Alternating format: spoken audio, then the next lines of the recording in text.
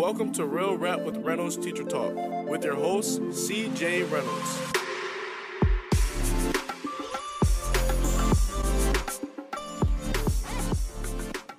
All right, finally, this is working. Good evening, everyone. It's Tuesday night, and this is Teacher Talk Live. My name is C.J. Reynolds. I am a teacher in West Philadelphia. I teach high school English, and this is a show where we have guests on every single week to try and help you to become a better educator or to inform you more about different people that are like maybe outside of your zone in the education community.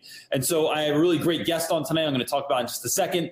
But this evening, this is our first live feed from Facebook. We were having a lot of trouble with YouNow before, and Facebook, you know, it's kind of like if Gary Vaynerchuk says to go to Facebook, then that's all I'm going to do, go to Facebook. So this will also be broadcasting again, rebroadcast on YouTube. If you're watching this live, you can go ahead and leave your comments below. If you're watching it on YouTube, you can leave any question or comment that you have below. I promise to try and get back to every single one of those.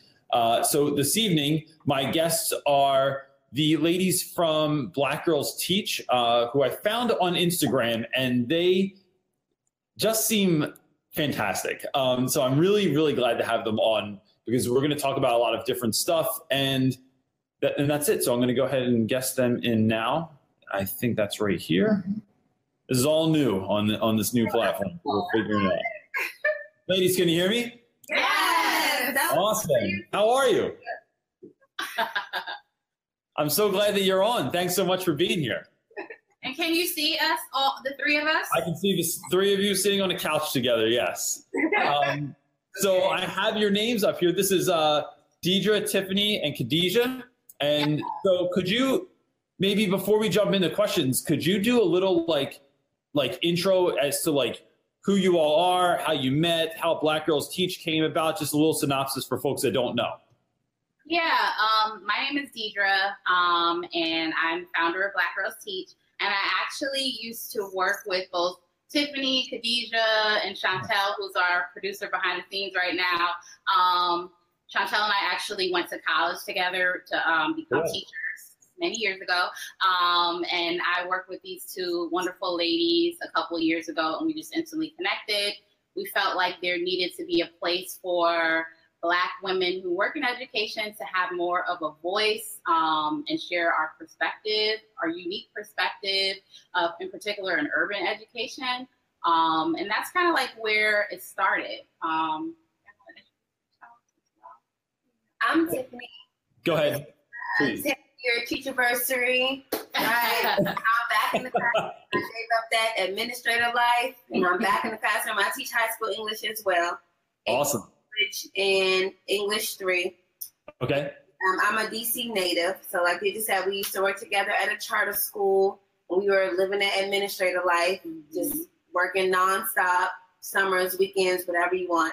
And so I decided to join with her just because I feel like her vision is really strong. It's something I'm really passionate about. I'm going to be an old lady teacher, and I need to make sure that the system can sustain all of us and new teachers, and our kids are just great because they just deserve greatness all the time. Absolutely. What about you, Khadijah? Hi. Well, this is my 12th year of teaching. Well, I don't teach anymore. I've exited the classroom 3 years ago.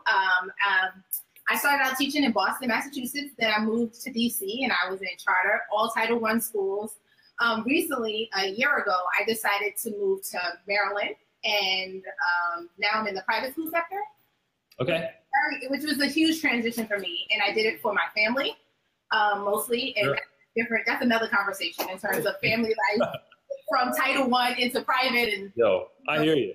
Other issues. But I decided to join Black Girls Teach because just like Tiffany, just like Deidre, just like Chantel, we share a vision of our children, of Black and brown children, being at a level of closing the achievement gap. I'm a gap closer because I believe that it is a personal thing for me that our children are years behind as soon as they enter in education. So that is something that I believe there should be quality education in every classroom. So that's something that's my passion, and just like I share with all these ladies.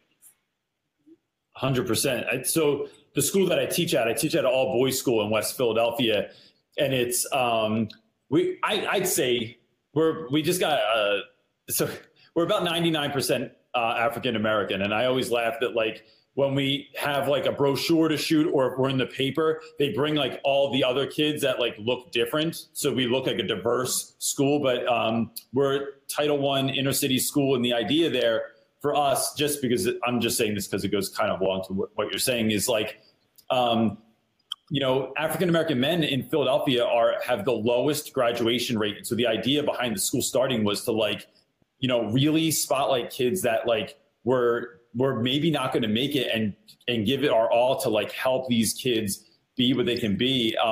And the funny part is like no one wants to go. So it's beginning of freshman year for a lot of my guys, and nobody wants to be in our school because they have to wear uniforms. It's strict. There's homework. There's no girls there, and everyone tries to act like they have like tons of game outside of school. Like they have all of 3 girlfriends. But the reality is like, once they get into 10th grade, it is just this amazing transition with these young men that like actually want to be there. They actually have friends. They realize the usefulness of like what's going on. And so I hear you in terms of the importance there. Tiffany, just because you brought it up, I'm interested, what took you out of administration and brought you back into the classroom? Because I think that's an interesting transition. I feel like everyone's trying to go the other way and go backwards. And they definitely are, especially here. And that was that's a big deal for me. And Deidre and I have had a lot of conversations about it because I was went through this whole big thing of, am I going backwards? Right? Like, am I demoting myself? But I'm not. Like, the classroom is my jam. Okay, that's my gift. Right? That's where I am great. And I feel like that's where you make the most impact. And that when I'm transferring that knowledge, I'm teaching those skills. As an administrator, it's not really, And I have to say it, I feel like it's just, people have gifts. And that part of leadership, that playing of the politics, that's just not my gift. And I think a really strong leader has to be someone who inspires people positively, but also knows how to hold people accountable. And I'm not really strong at holding adults accountable in the way I'm able to have those relationships with children, quite often, frankly. And so I just felt it was draining. It was stressful to take on adult issues that to me just seemed trivial, but to other adults seemed so important. And I didn't want to kind of like minimize it and be in the way. And I just feel like my gifts are better served in the classroom. And then also too, I've had 2 babies in the last 3 years, right? So that mommy is real, and that working those 12 hours that are kind of like mandatory as opposed to like the 12 hours I want to give are different. They feel different. Yeah. That going on maternity leave with a crazy principal who doesn't even want me to sit down when my feet are swelling, I'm not about that. But I know I want to teach. I know I want to be in school. So the only way for me to kind of get through that was to transition back into the classroom. Yeah. So how's that feel going back? So like, how long has that been? Is this the first year back or has it been a minute or what? 2 back. Okay. I've always taught though. So I was like an instructional coach and still taught AP, was like a vice principal and administrator, still teaching like a class of 9th graders. So I've always kept that of like, if I'm going to be your administrator, I at least need to teach 1 class just because that just brings me joy. So this is like this year 2 of being fully back. I'm not pregnant, right? Like my room is cute. My kids are great. I'm not. I said not. That would have been such a cool announcement to have on the show. Like, guess what, everything. And it's so good. My kids are so cute, and I love the curriculum. I love what I get to teach. I teach now at a performing arts school, so I have little Jay-Z and Beyonce's running around, so like doing their English work. So it's really good. It's great. That's awesome. So so what I typically do is have like the guests that are going to be on the show kind of pick the opening topic, and so. I want to talk a little bit about like being a master of your content instead of just kind of like handing out a worksheet or just searching on TPT for stuff and handing out to your class. Why is that? Can you talk a little bit about why that's important to you and where you've seen that become, like when you noticed that was important? I think for me, because when I started teaching, I really had to like learn kind of everything on my own when it comes to instruction. Like I went to school for education, but I was reading books and I was going to PDs and I had to create my own lessons and you know, it was a lot of work, but it helped me really be able to internalize and understand what I was teaching. And I think as I've transitioned to different schools and, you know, and different types of schools, I've seen like the opposite, where now like teachers aren't necessarily like creating their own lesson plans. They're getting lesson plans created by somebody else. So when something happens, when there's a moment where like maybe the internet is not working or the copier is not working, Yep. you know, you really need to know what to do. Or if you have students that are not like being able to master certain skills, like you have to really be able to know how to pull out your toolkit and say, okay, this is what we're going to do. You know, I don't need the internet. We're going to do this, you know? And I think that's really important. And I'll say, like, for me, I'm definitely not like, I'm not a master teacher in all content areas. Like literacy, ELA is like, you know, that's my jam. But like, once I was able to identify that as something that, you know, I was really interested in and passionate about, then I really took it upon myself to learn more and more about it, because I want my students, you know, they deserve to have someone who actually knows about literacy, not just knows because someone made a lesson plan for them. Yeah. Yeah. I also wanted to address, I'm a math teacher, so I taught math for 12 years, and I still coach in math. I can, at any point in time, I'm an administrator, but at any point in time, I can stop a class. Yep, you just jump in, yep. So a part of that is teaching is activism. Mm-hmm. So a lot of times when we get these lesson plans, this is what you're supposed to teach first, we get these curriculum maps. At some point, certain things don't make sense. And I know my craft enough to know my students to say, this shouldn't come first. Mm-hmm. I shouldn't teach this skill before this one. Mm-hmm. And if you know your content, you can challenge that. Yep. And a lot of people think that the people who create these content, we had a curriculum specialist at our school, and she was a regular teacher. But at the same time, because I know my content, I was able to say, no, that doesn't make sense to do that. But if I didn't know my content, I would be teaching incorrectly. I would be going down this path that I knew that my students weren't strong enough. So teaching is social justice, right? It's advocating for your students. So a part of being a content expert is to be able to advocate for what's best for them in content as well. Yeah, I love, that's a great answer. Tiffany, did you have anything to add to that? Or I'm not sure how this, I've never had 3 guests at the same time. So I'm just going for it. So, you know. I think to go with the idea of like being an activist, I think it's also that like teaching is a craft. And when you want to be like a master of something, you study the craft, you study the science of it, you study how the brain works, you study kid psychology, you study how to transfer knowledge so that it's lasting. It has a lasting impact on scholars. It's not something that's really, and then you also know the pedagogy. Yeah. You know when to move between, you know sequencing, you know skills, you're able to unpack standards. Stuff starts to make more sense to you. And I think I realized it was important, or at least I realized that everybody wasn't trained that way when I became an instruction coach. And so I had, administrators trying to tell me I need to teach this person science. No, I teach English. I can teach them instruction. I can teach them how to navigate through skills, how to navigate through the lesson plan, the craft piece of it. But you should be a content expert. Like you should be a scientist, right? Who knows how to teach, who knows how to transfer knowledge, right? You should be a mathematician who knows the difference. And I think that's when I realized how important it was, aside from just like I went to college and got a degree in education. So I had that training. I had someone teach me how to write a unit plan and what readability was and the difference between like phonics and sight words when we're teaching children how to read. And so even down to like co-ops where I had people teaching me how to write IEPs and things like that. It's a craft. And when you want to know, you're supposed to be the master of it to make it work. Yeah, 100%. And I think that like when we don't do that, we really negate the personality of the teacher. So I know that this week I have, there's a number of teachers from St. Joe's University in Philadelphia. Every year they send me people and they like sit in different classrooms in the school.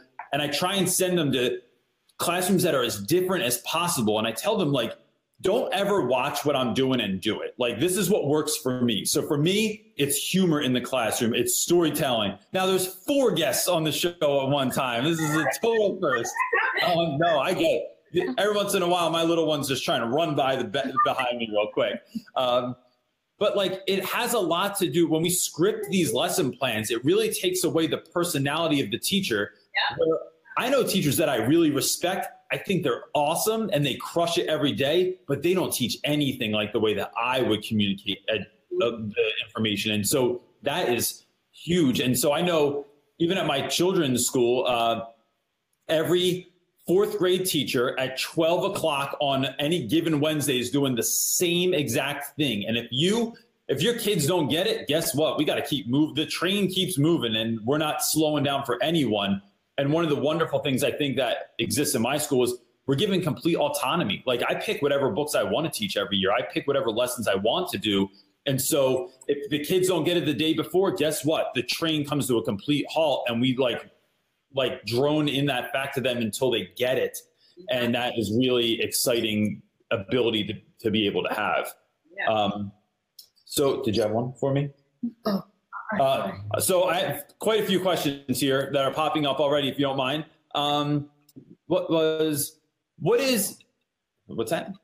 Sorry, my not so secret wife is over here telling me what to do. So Brandon is asking, my question is, what is your best, there's the hand.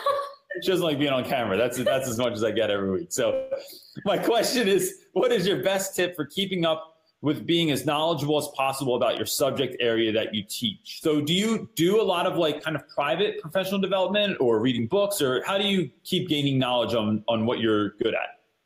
I think for me, like seeking out private professional development, because sometimes it gets to a point where you feel like you need a little bit more from your school or your school system. So sometimes you have to go outside and get that private professional development. But then also like looking into like the latest research, and I'm a big reader, so I'll constantly buy books and try out different things. And I like, I think what is it called? The teaching channel. I think it's teaching channel where they have like teachers post videos, so you can actually see like lessons happening, in real time. And for me, that's helpful as well, because then I can actually see what's going on, and I can say, okay, well, let me try this and, maybe tweak it a little bit. And then also like connecting with other educators. So if I meet a teacher that is in the same concept, like right now I'm working in special education. So if I meet like a special educator that works in like a similar demographic, then I'm going to connect with that person, so that we can share information, share resources with each other. Yeah, that's a really great idea. I don't want to that, and I just want to hone in on the finding other educators, because my best teaching experience has been with team teaching. In terms of, I had someone on a grade level that taught the same thing. So we were able to compare, we were able to share in responsibilities. We were able to, just the synergy that comes from two people that teach the same content area and who have been teaching it for a long time. Find a mentor teacher, someone who's been teaching the content for a long time. And I know a lot of people do not, they're new age. Well, I'm the new age, but it doesn't take anything away. Someone who's been teaching 8th grade for 5 years, 10 years, has so much knowledge. Every year they get better. So don't take that away in terms of finding you a mentor teacher and team. Find you someone who has been in middle school. Like middle school math is different from elementary school math, and which is different from high school math. We can't take that away from the conversation as well. So definitely team, find you someone that is in the same area, and find you a mentor teacher. Yeah. And with that too, I would say look for people who can give you feedback, not just administrators. So like your colleagues. I take feedback from the kids, right? So when we do a skill or I teach them a critical thinking strategy, right, we process the process. So I ask them, what was this like? What are the pros? What were the cons? Then now let's get into the content. Let's talk about the story, right? So I can see what they liked. I study them as much as I study the text. So like, you're different, and they're different every day. And I need to know how to teach them different things. My colleague that's next door, we come to school on Saturdays. I go over my rubrics with her. I show her my exemplar model and have her graded with the rubric, so we see if it works. So like, get a little tribe, get a little brain trust. You can bounce ideas off. You can read books together. But I'm also big on like the PD, the conference. I like school. That's why I'm a teacher, because I like school. Right, so I go, I figured out who wrote the AP language textbook, right, Renee Shea, figured out when she was presenting at the College Board, went to her session because she's writing the book and she's grading the test, right? Nice. That kind of building of knowledge and like figuring out what to see. Yeah, I think that, I think that a lot of those ideas are important, because especially when you're a new teacher, I feel like so many new teachers just hold up in their room and they never leave. It's like they think, I remember like first year teacher, I saw too many Hollywood movies and I thought like, I'm going to go in, I'm just going to crush this. Like no one else knows how to do this. I don't know what, I have no idea. I think, so here's what happened. I think I just upgraded my internet and they decided right now to like reboot my router. And so I apologize for that happening 3 hours ago. Even though I did that about 3 hours ago. But anyway, the point that I was making, I'll jump right back in, is that new teachers too often, they like just hide out in their rooms. And instead of like going and checking out as many other teachers as you can, even if you don't think you want to be like that teacher, maybe there's something to take away from them. And if not, there's definitely something that you can think, I never want to do that. So that would be, I want to make sure that I'm staying away from that sort of behavior. And that can really inform the type of teacher that you're going to become as well. Did you have another one? So Maria is asking, how do you ask that in an interview, talking about how we were saying how like to get away from scripted lesson plans and stuff. I don't want to be in a school that requires that strict of a curriculum, but I want to ask that in a respectful way. What would you think on the administrative side of that, ladies? Like how would you take that if someone said they didn't want to go into your scripted lesson plans, or how would you deal with that? I would definitely want to know. It depends on the year's experience, first of all. And I think most schools do a demo lesson.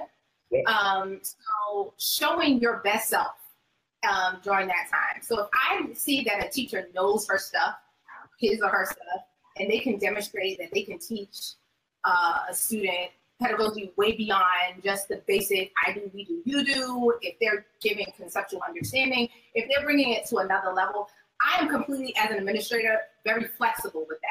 I will observe you more often because we made that agreement, but I would definitely say if that's something that you would like to do, put your best self forward. So there's no question about whether the content, do you have data to back up what you're saying? If you're saying, I don't want scripted lesson plans and I don't trust, because you're pretty much walking into a school saying, I don't really trust what you might have. Yeah. Do you have data to support that what you come with is going to push academic achievement? Because it's not just based on your personality and how well you can talk about the content. You have to prove it.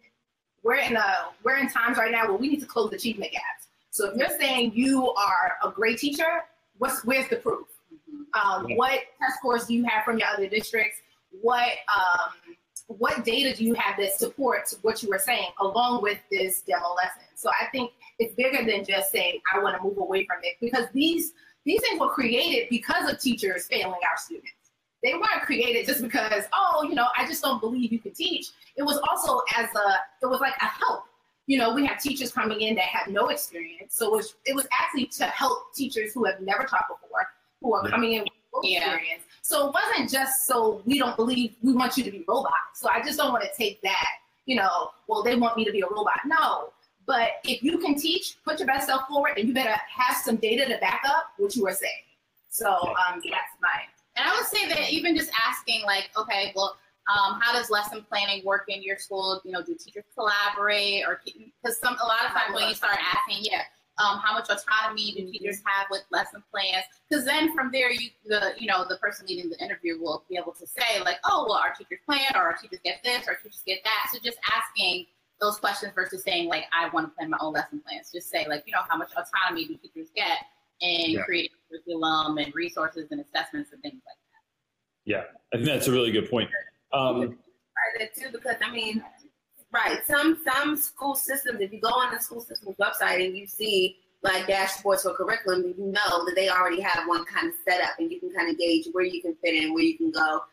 Some charter schools mainly also kind of push that kind of structured curriculum, but also just study the demographic of teachers in the place, in the city. Because I think that just what Khadija was saying about why the curriculum even comes apart, why the scripted lessons even come out, is because like some teachers are failing, but it's also because we now have a lot of teachers coming to teaching from an unorthodox kind of setting, right? They're not majoring in education, right? They're coming through programs like some of these alternative teacher programs. And so they're focusing on classroom management, not necessarily content and pedagogy in depth. So scripture lectures and curriculum are supposed to support in that way. So just do your research and decide, is this even the school I want to be at, right? Is this the district I want to kind of work in? Is this a good fit for me? Because just as much as schools are looking for teachers, teachers should be in schools too. Yeah, I say that to new teachers all the time. So when folks come in for interviews at our school, I'm always asking, well, what do you want to know about us? Like, what's important to you to find in the school as well? And I think you're right in terms of the scripted lesson plans. I mean, especially in terms of Title I schools, you're getting folks that our school, we have a high turnover rate, and I think we're a great school, but when you're 22 and you want to just come in and teach for a minute and then you want to go live in France or whatever else you want to do, like, I can't kind of like bash that, because I guess like living in France must be fun. Tons of people do it. But at the same time, I think that, you know, if people aren't coming back consistently, you have to kind of make up for that, because otherwise the kids are going to have a new teacher every minute. And that is just bad for the kids. I mean, I'm always telling new teachers when they come in, like, our kids need nothing more than they need consistency. They need you to show up every single day, year after year, for the, you know, until they're done.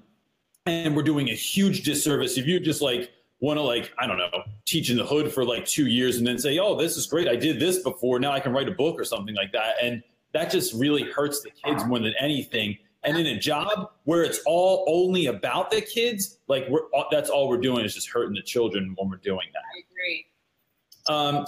So Stephanie Hall has asked, I'm not sure that this was worded correctly, so I'm going to take it a different way maybe, but she's saying, any tips for someone who's going to be as a long-term teacher? I'm wondering if that was meant to be a long-term sub. Because if you're going to be a long-term teacher, just keep at it, Stephanie, and you'll figure it out eventually. But what would you say, what's your experience with long-term sub? I mean, maternity, I mean, you had to have a long-term sub, I imagine, in there. So that's a really good side to take it from as well. The best one was the one I just had. So I just had a baby in April. So what my assistant principal did was he knew when he hired me that I was pregnant. So the first day that I came in, I started in January, I had my long-term sub, we were calling him the guest teacher. He was my co-teacher. That's awesome. So he started with me. So we treated it like a co-teaching relationship. And so he started with me to get down like my style, my philosophy, to see how I was teaching the kids. And so also just the kids saw him, they knew him. And we were just very transparent. They're like, I'm getting ready to go out. Mr. Hunter is going to take over. Like, so you will know. So he and I planned, we prepped, we planned ahead of time. And then just me as the teacher, I hope someone's done this for her. I left a really almost like ridiculously, meticulously detailed plan. I made workbooks. I put the whole quarter 4 in a workbook and like got them bound and did all the, you know, because I'm just teaching too much. But like, and labeled it down by the weeks, went through with him, gave him a master teacher copy. The administration had like the soft copy and parents had soft copies. That way it was no excuse of like what we should be doing and also how we should be doing it. So I would say if I'm coming in as the sub, I would maybe like try to manage the administration and the teachers up to have that kind of, at least those resources available. If not, then at least ask them, can they partner you with someone else who teaches that course or has taught it before, so you can kind of get a flow, at least get a thinking partner.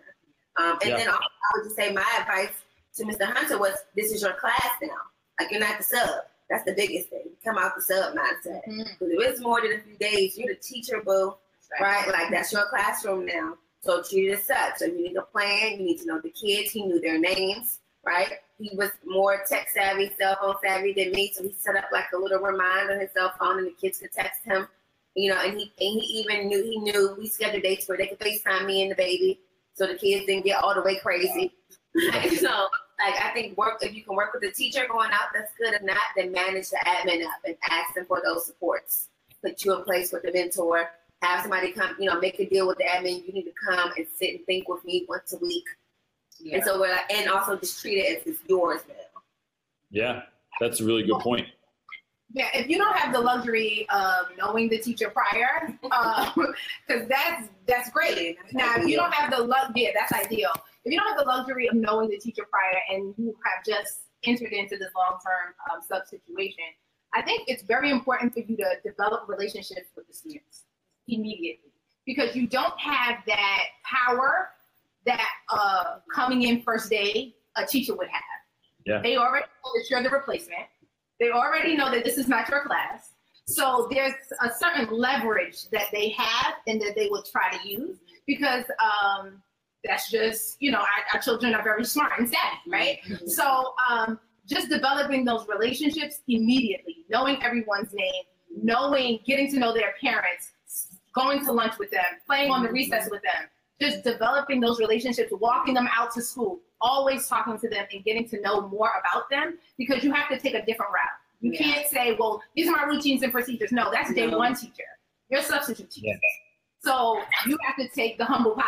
So I want to build that relationship, but having a healthy boundary. It's not, I'm going to be your friend, but I want to know more about you so I can better serve you. It's a caring, let me know what you need. I know this teacher has abandoned you, but I'm here.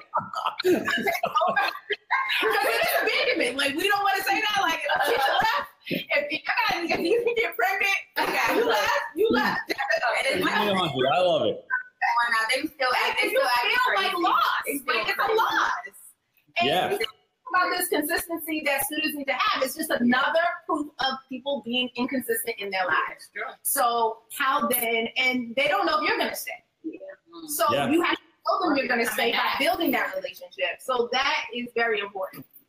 So, that's really a great point. I mean, so I'm always preaching the importance of relationships, right? Especially when your students are, so in my case, like, I don't identify with my students in 100 different ways, but at the end of the day, I care about you. I'm willing to do anything for you. So I open my room up in the morning for breakfast, and I have guys that eat lunch with me 2 periods a day.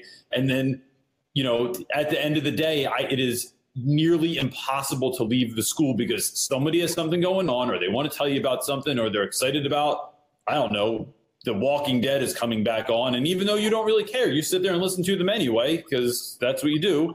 And it's, that's just the kind of stuff that you do when you're a teacher. And I feel like my students eat that attention up like crazy. They can never get enough of it. So it just shows me that, like, anyone can go in, anyone with an ear that doesn't just talk about themselves, but actually listens to the students is like, you win every time when you do that. And I'd say to long-term subs also, get to know your staff. Don't act like you're a part-time employee or that you're just going to be there for, a couple of months. I would treat it like I'm going to be there forever and just get to know people. It's going to make your experience 100 times better. And then you have someone to go to if you have a rough day, or you have someone to go to if you need help with a particular student, or you're trying to figure someone out, or you're not sure what their backstory is or whatever. That's just going to make it better for the kids. And just keep the kids in mind. Like, as long as you keep the kids in mind, I think you win every single time. And it's not just you doing what you're doing. Yeah. So what are some of the things that that Black Girls Teach is trying to do in the teaching community? Like, so I've seen a little bit on Instagram, but it would be fun to like hear you talk about like what's the ultimate goal, like if you get this to wherever you want it to be. I think, we have many different goals, but I would say like really creating a community for educators to really be able to get the professional development that they need. Not the fluffy, sound good type stuff, but the actual like real PD. Be able to share resources with one another, be able to reach out to someone across the country. If I'm teaching a lesson on inferencing and I have connected with someone in Atlanta who's a 3rd grade teacher, like being able to access them immediately. Because a lot of times, especially with, Black women in education, a lot of times we can work in schools where we might be the only Black woman on our staff or the only Black person on our staff. So, and, sometimes you're in a school where there's a large population of Black students and a few Black teachers. So one of our things is just really being able to connect each other, but then also just share the perspective of Black educators, so that others can hear our perspective and, hear some of the things that we're trying to do. Just I think with that of like giving teachers a space, we also talk a lot about eventually moving to a place where we're teaching teachers. Yes. Right? Like we are a part of that building, the science, the art, the craft of teaching that we feel like is missing and lacking just in adults, in buildings, period. And that's for teachers of color, but that's also people who teach children of color. Yeah. Right? So how do we like get the pedagogy moving at the same pace that like the cultural, the cultural proficiency is moving in the same way, and you get to that sweet spot like where the teacher becomes the master. Like they know the setup, they know the culture, they know the content, they know the pedagogy, and like we are successful intentionally. Not just like, oh, it worked, but like we knew it was going to work because we made a plan and we worked the plan. So like get into that place. Well, along with that is my piece of Black Girls Teaches, also teachers as advocates, right? As social being agents of change and being a part. We want to be a part of the conversation. Yeah. We want to be a part of what happens with our children in school, right? We care so much. We're the mothers, we're the social workers, we're the friends, we're the family, advocates. We're across from that IEP table trying to regulate whether this is an IEP matter or is this a differentiation matter, right? Mm-hmm. So we want to be a part of this conversation on a bigger scale. We want to be a part of the caucuses. We want to be a part of the conventions where our children are brought up, then there's no teachers present. Mm-hmm. So that is also where we want to be. And we can't negate that it's time. We can't negate that there's a problem. The issues are here, right? We have to be a part of these conversations and be able to have honest conversations first. And when we're able to have honest, transparent conversations, then the change can start to occur. And the more times, and the many times that we can have it as large or as small as the venue may be, a coffee shop or a convention center, then we need to be a part of this conversation. And all too many times, we have all been in PDs. We say that we're, PDs, but we're not represented. And the last principal's PD that I went to in Philadelphia, there were one Black presenter, and he was a male. So he's, that's a three-day convention. So why aren't we a part of this conversation, or why aren't we being sought after to have a voice? So that's a part of where my passion is in Black Girls.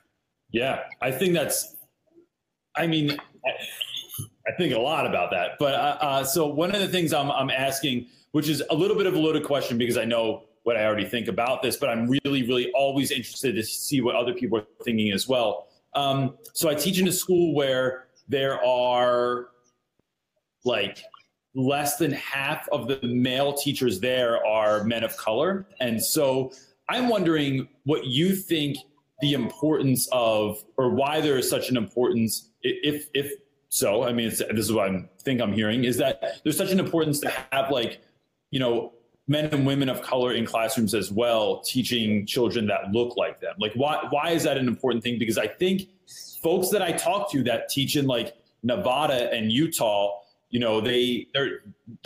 they're not seeing the importance of that. And so I wondered if you could just kind of speak to that for a moment. Oh, okay. I can. That's a big question. I realize when I just dropped it. But this is what I tell the kids on the first day of school. This is what I tell them. I've only taught in DC, right? I taught in Virginia for like a year when I was in college, right? And they tried to keep me because they didn't have any brown teachers. And the brown kids there didn't know they were brown because the parent they went home to wasn't brown, right? So they dawned on them that they were brown. And I thought, as much as I want to, and as much as I kind of learned to love Virginia, I was like, I have to go home, right? Because I tell the kids all the time, I'm a product of DC public schools. I went to my neighborhood schools. This is when we still had neighborhood schools, right? And then my mother decided that my neighborhood high school wasn't what she wanted. Her vision was, I'm the trial and error kid. I'm the first kid. I'm going to college. So I needed to get into the academic high school, the school in DC that was nationally ranked. So I did the application. I did the obscene amount of community service hours, caught the 2 buses, went to the academic high school, right? And I tell the kids all the time, I got a great education here. I never walk into a room and feel unprepared. I never feel like I can't figure it out if I don't know. And they should get that. They should demand that all the time.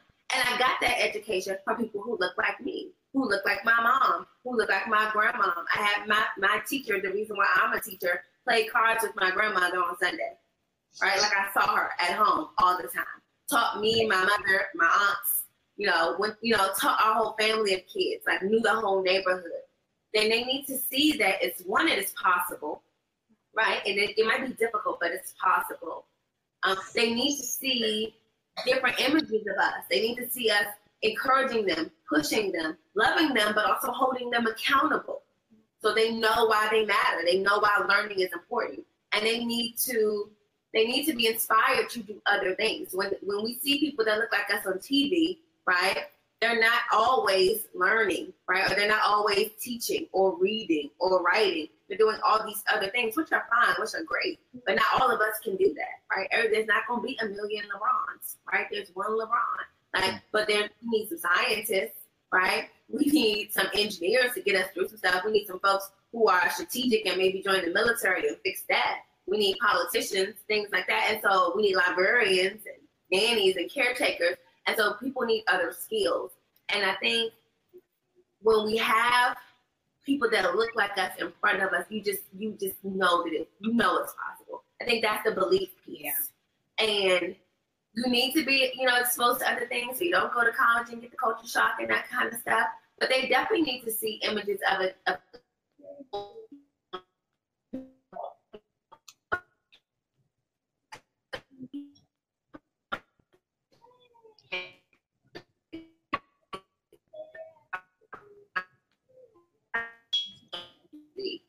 I'm only 10 years removed from the kids I teach, and it feels completely different.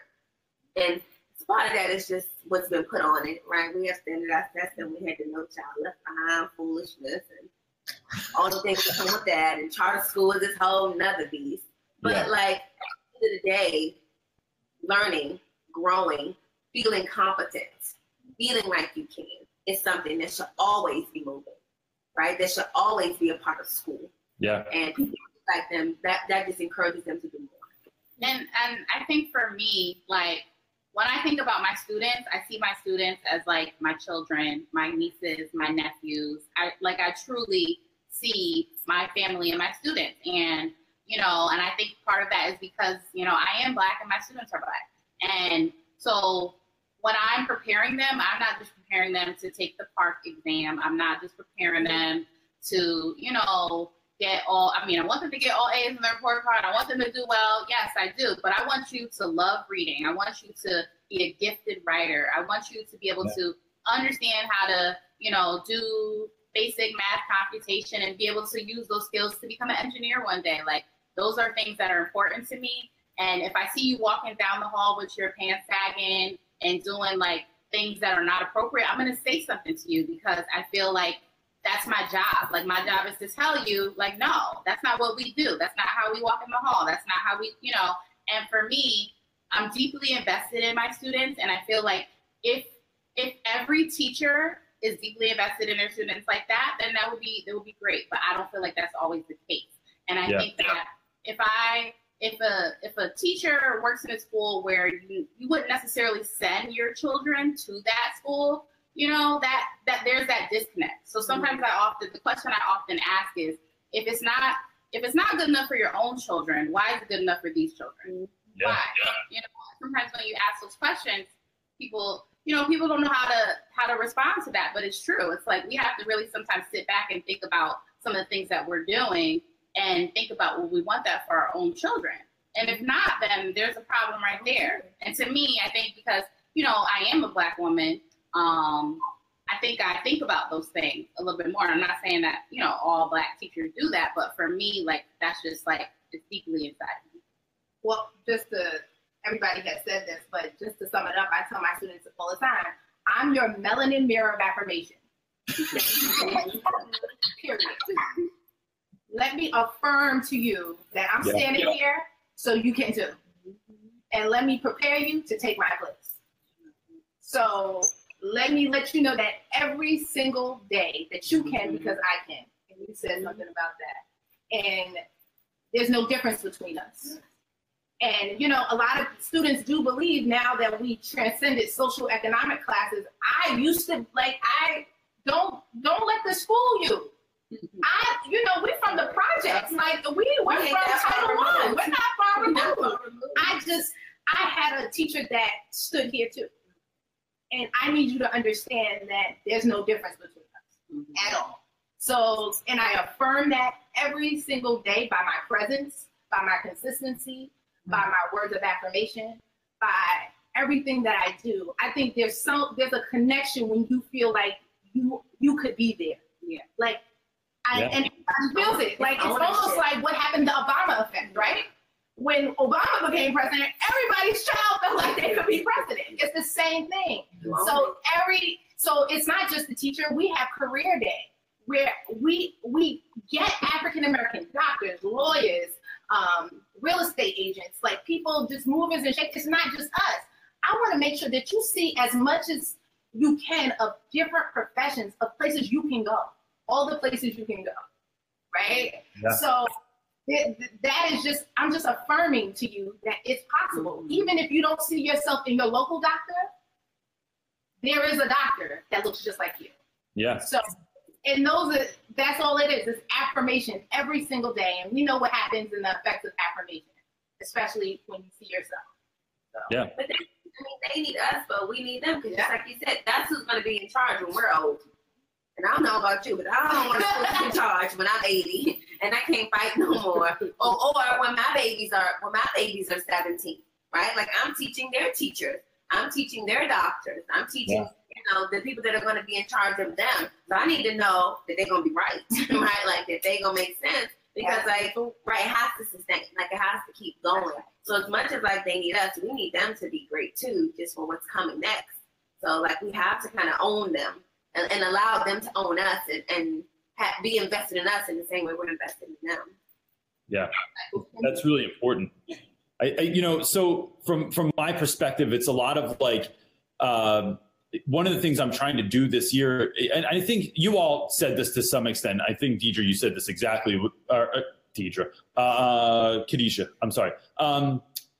Students need to see people. They need to be able to see themselves in the folks that are presenting in front of them. And so one of the things we started doing this year is like actively seeking out speakers. Every month I have someone come into my class. It doesn't really fit into my curriculum, but it's like, whether you are a comic book artist or an entrepreneur or a CEO, someone that looks like you that you can see, because, for my guys, since I'm all boys school, like a lot of my boys don't have their dads at home. They don't have a positive role model, and they'll just tell you that straight up, that like dad hasn't been around like my whole life, or he's wherever. And so that example has not been there. And I know, like, if we're keeping this for real, like, I know that I'm not that. I can be a lot of things to students, but I'm not. Students can't look at me and think, oh, if Mr. Reynolds can do it, I got it covered. I can do this as well. And so, and what I do try to model is like what it looks like to be a dad, what it looks like to be a good teacher, what it looks like to be a good listener. But I think that it's a completely different thing when you can see yourself in the individual that's standing in front of you. And, one of the things that they think is really endearing, my students will often say is like, Reynolds, you're like the blackest white guy I've ever known, right? Which is like, I always tell them, like, I hear what you're saying, right? I get that this is supposed to be a compliment, but what I really want to be is like just a white guy that because when we do have really hard conversations, like the last few years with all the police brutality and all of this kind of madness that's been going on, especially in the news, the kids will come in and they throw terms around like they are always doing this to this us, or they're always doing this to, our people. And I think I'm the they also, right? So like, let's have that conversation where we can have a conversation in a really safe place and talk about this. And I don't look like you, because I want you to be able to do that as well. And so I'm really glad you brought that up. And I kind of like was hoping for the answer, I guess, that you gave, but I really think it's that important, and that there's not enough of a platform for that to happen on, that I think that was really great. And I really hope that people were hearing that. What is, in terms of what's that? 9:00? Oh, okay. My wife is giving me a heads up over here. What is something that you are excited about that's going on in education, if anything, right now, someone is asking? So is there anything going on now in education that is like making you excited about the future, where things are headed, or is it kind of daunting as to what's going on now? I excited.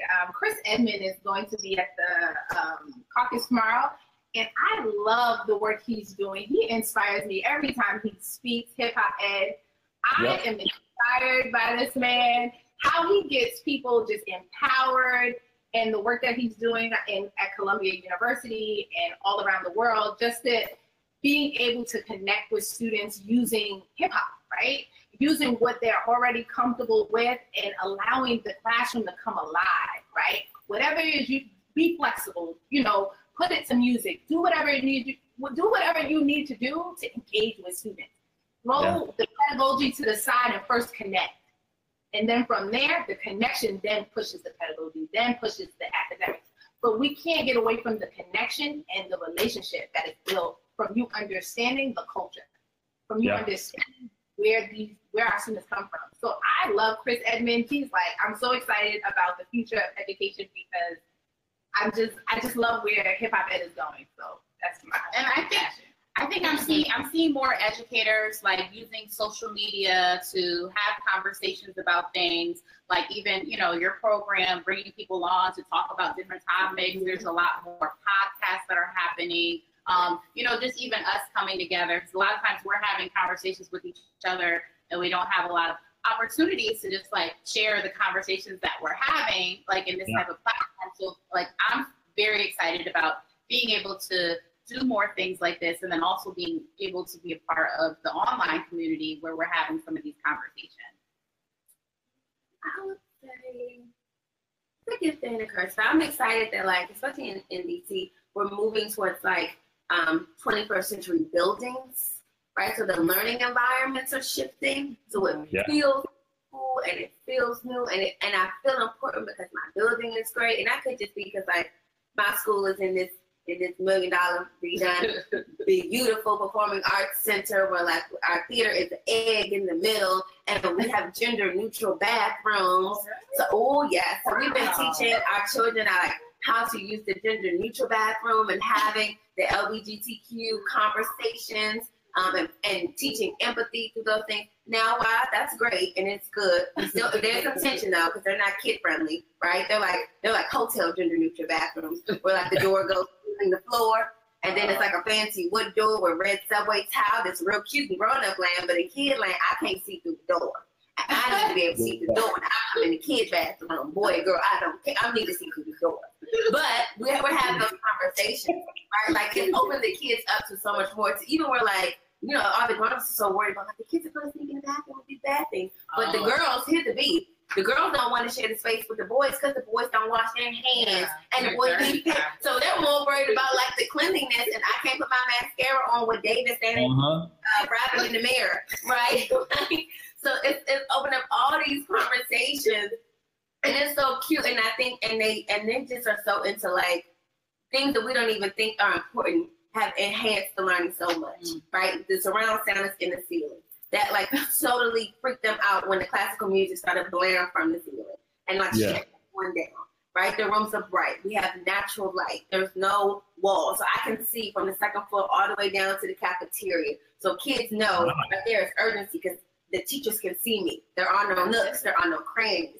And so I think a lot of the schools are moving to that, let's redo it. Let's make it cute. Let's make it a building where we all can have pride in it. We want to be there. Yeah. So I think that shifting of the physical environment will do a lot for the social and the intellectual environments. Yeah. Happening across the board of people just taking more investment in schools and what they look like and what they feel like. Yeah. Yeah, that's really important. I think, I just want to echo the idea of the social media aspect of this. I feel like so many folks are either one way or the other on social media, or social media can be such a downer for teachers because it's everyone's highlight reel all the time, right? It's how cute my classroom is, or this is my greatest lesson.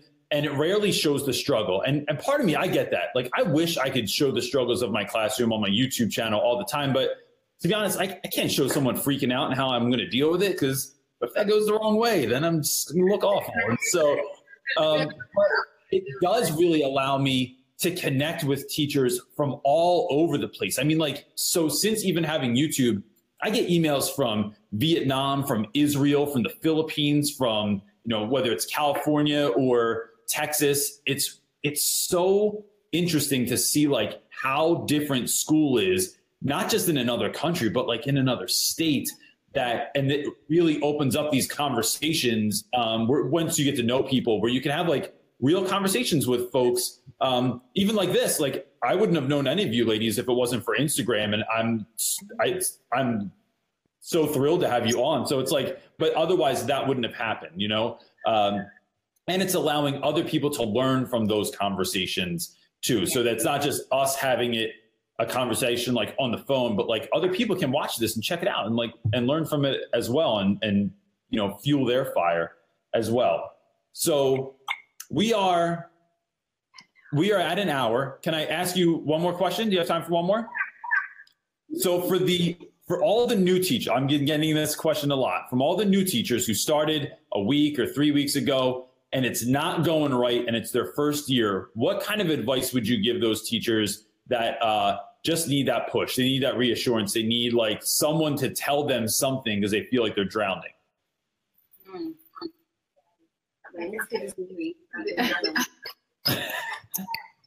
You always reset. I tell people all the time, your name is on the door, right? Like you can always reset. Because, you know, I tell people all the time, we need to take a take two. You know what? We need to try this again.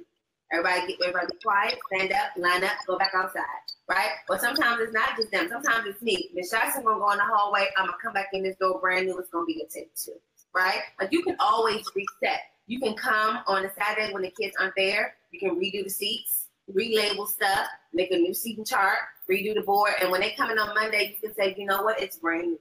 It's a new day. This is what we're getting ready to do. This is how we're going to do it. And like make a plan and work the plan. And I think sometimes people get so bogged down of like, well, I thought it was going to go this way. They don't allow themselves to be flexible without feeling guilty. But like, be flexible. Like you can always reset. You can reset energy with music. Learn to sage. Get the negative vibes up out of there, right? Like you can just know that it's yours. And when you own it and when you love it and you reflect on it, you can always reset, right? Kids will follow you, right? Just make sure that they're following you somewhere great, right? But they will come. They will follow you. If you are on it, if you are enthusiastic about it, if you are consistent, you don't let up, they will come, right? And when you realize like maybe it's not working, we're having a shift, be transparent. Let the kids know that wasn't it. We need to start over. We are resetting. Do we all agree? Let's start over. And you can always shift it.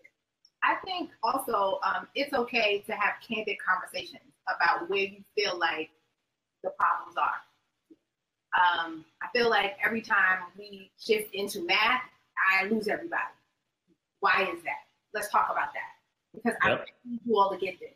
There's certain things that are coming up. I know that, how does that relate to their real world? Why does it make it relevant? Why is that relevant for them? Like, if these things are happening, they have to have a connection of why this is important, right? So and remain consistent. Remain consistent. I tell people all the time, especially, this is testing you. Like, this is just what it is. Y'all in a relationship right now. Y'all dating. Like, this is just what it is. Like, I don't know if I like you. We still in this beginning stages. I'm not too sure. You kind of came in with an attitude yesterday, so we don't know if we can go to the next level. So it's just remain consistent. I'm not going nowhere. I'm the adult. I'm not going anywhere. And I need to let you know that if your emotions might change, but I'm the adult. I'm going to remain consistent in your life. You might not like me tomorrow, but I'm going to like you. And every day is a new day. Whatever student, today is a new day. Whatever they did to you yesterday, it's gone. It's a new day. So I'm going to love on you. You might not like me. You still carrying it, but I don't care. I'm still going to love on you like nothing happened yesterday. Because a lot of times we take on them. We like, okay, he has an attitude with me. I don't know if I should engage. No. Hey, like, no, you still mad. I didn't even think about it. What you doing? You have to, you are the adult. You understand kids are just going to be themselves. And every year is going to happen. You're going to get a new set of kids, but there's going to be the same one personality that's going to remain consistent. And once you tackle it and remain consistent and say, I'm not going nowhere, I'm not leaving you.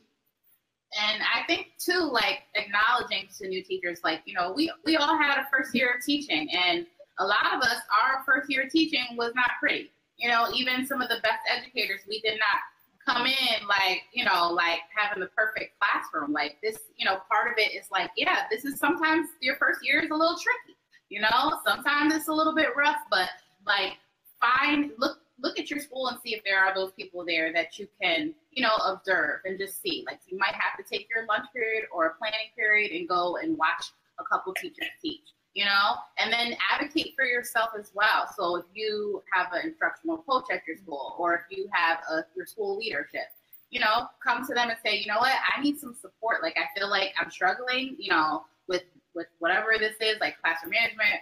I would love for someone to come in and do a demonstration lesson for me. And, I push leaders to, model it for me. Come in, can you model this for me? Like, if this is something you want me to do, can you show me how to do it? So say that nicely, and push people to do their jobs, because part of being a school leader is coaching teachers. It's not just dealing with behavior issues all day or paperwork and all that. Like, they really should be they should be the instructional leaders. So as the school leaders and instructional leaders, they should be providing support for those teachers. But, we have to be the ones to advocate for ourselves. And a lot of times when you're new, you're a first year teacher, sometimes you're afraid to do that, but you have to, especially if you really need it. Yeah, I think you have to kind of admit that you don't know everything. Like when you come in, like don't think that if I tell everyone that I don't know what I'm doing, then I'm going to get fired or something like that. I think that's really important. I think also going back to that relational piece, pick that kid who is a nightmare in your class. And one of the things I've done in the past, and I might even do this week before the week is out, is I'll give kids detention, and their detention is they have to eat lunch with me every single day. And then I just ask questions about you, right? Like I don't talk about me unless I think it's going to bring something out in you. So like if I need a kid to maybe be a little bit vulnerable because I'm trying to get at the core of what your story is, I might say something about myself, like, oh, I've been in that situation too, or like when I was growing up, this was my kind of situation with my parents. And once you get to know kids, like if you eat lunch with a kid for a week, I'm telling you, you're not going to have problems like you did before because they know you care. And even sometimes my wife makes lunches and writes their name on the bag and stuff like that. And you can't be mad. My wife just made you lunch. You might be able to joke. You might be able to joke and say Reynolds' wife's make me lunch sometimes, but I deserve that. But that kind of stuff always works. But it takes you being bigger and you putting the time in for a kid that maybe is not used to having the time put in. And then you find things out, like someone's grandpa died over the summer, or their mom is sick, or their dad's not around, or something about them that it just changes the whole story, because it's like, now I know who you are and I get it. I probably should give you a little bit more grace than I've been doing too. Before I let you go, could you ladies let everyone know where they can find you on social?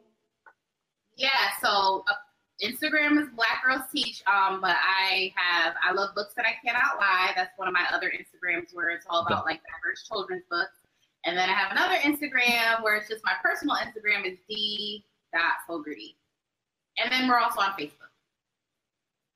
Awesome. I only have one Instagram that they made me get. I made it for her. Okay, they made me get it. But it's cute. It works. And I do good and bad, right? So you'll see my classroom and get my logic in all pieces of it, good and bad. It's Miss Jackson's Magic. So Jackson S, no apostrophe, Magic.